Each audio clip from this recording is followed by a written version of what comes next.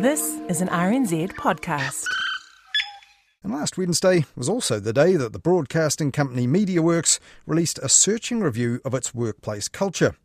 6 allegations of sexual assault were revealed and what was described as a discriminatory boys' club culture, as Hayden told Karen Hay on Midweek Media Watch. One staff member put it this way: there is an inner circle and females don't get let into that circle. Apparently one manager saying only hire hot, referring to female applicants for roles, and boys, this is why you don't hire mums. I guess that's there might be the same person there who said don't hire a female as she'll get knocked up in 5 minutes. So there seems to be a bias against women because they might get pregnant, which is actually illegal.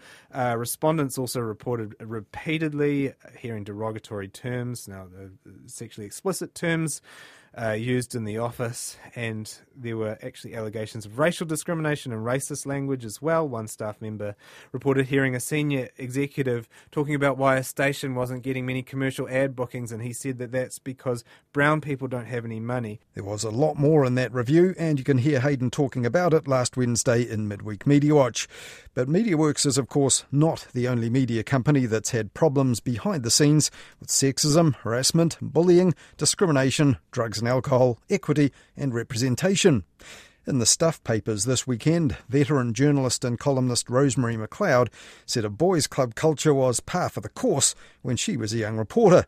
Male colleagues who were thoroughly decent people back then were a bonus, she said.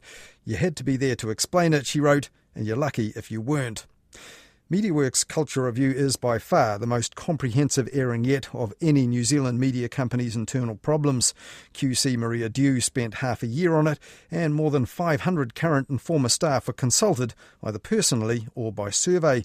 And it happened in part because of media exposure of the problems, both on social media, most notably an Instagram account called Beneath the Glass Ceiling, and in the work of a handful of mainstream news reporters, among them Alison Moore at Stuff, Katie Harris at NZME and Kristen Hall at TVNZ.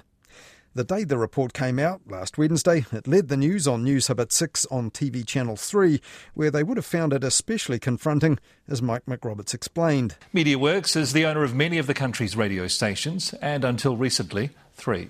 The company issued a public apology, and as Karen Rutherford reports, some victims wonder whether anyone will ever be made accountable. But as Karen Rutherford went on to point out, no one was prepared to be accountable to the media last Wednesday. News Hub, which was formerly owned by MediaWorks, asked for an interview. We got a pre-recorded statement. We strongly support the findings. The review is an important step here for MediaWorks, and it's the catalyst for us to generate long-term culture change. And no other senior executive, past or present, has had anything more to say publicly since Wednesday either.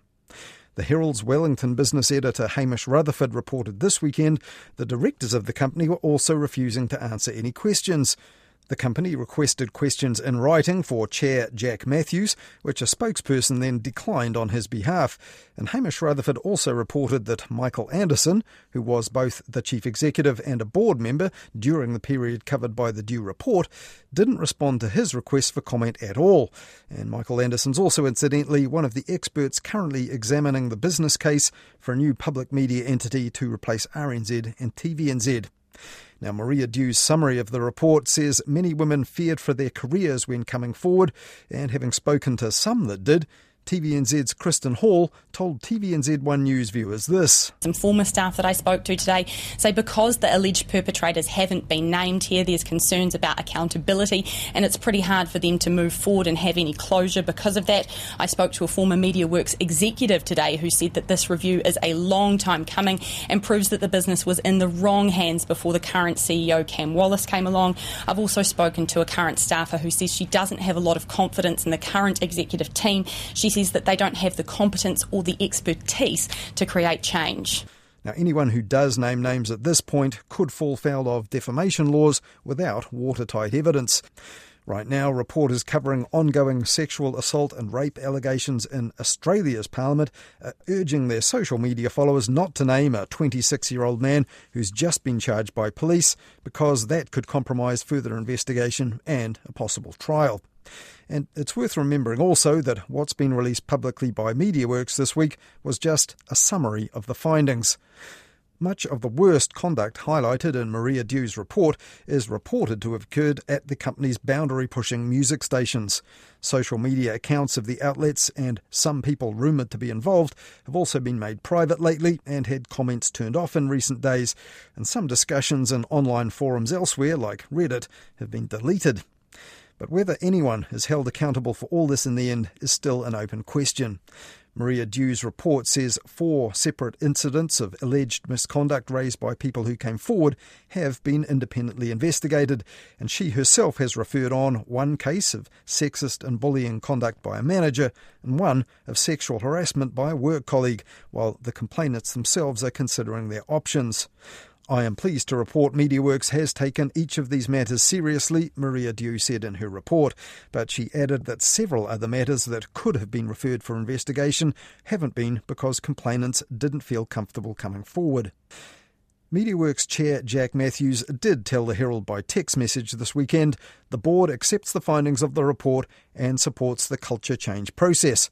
But as Hayden Donnell pointed out in Midweek Media Watch this week, in her introduction, Maria Dew QC indicated that some of the management didn't acknowledge the problem. She said nearly everyone she talked to talked about some toxicity in the culture, but some didn't. And the only people that didn't, she said, were generally MediaWorks managers who decided that the people who were complaining just weren't cut out for the industry.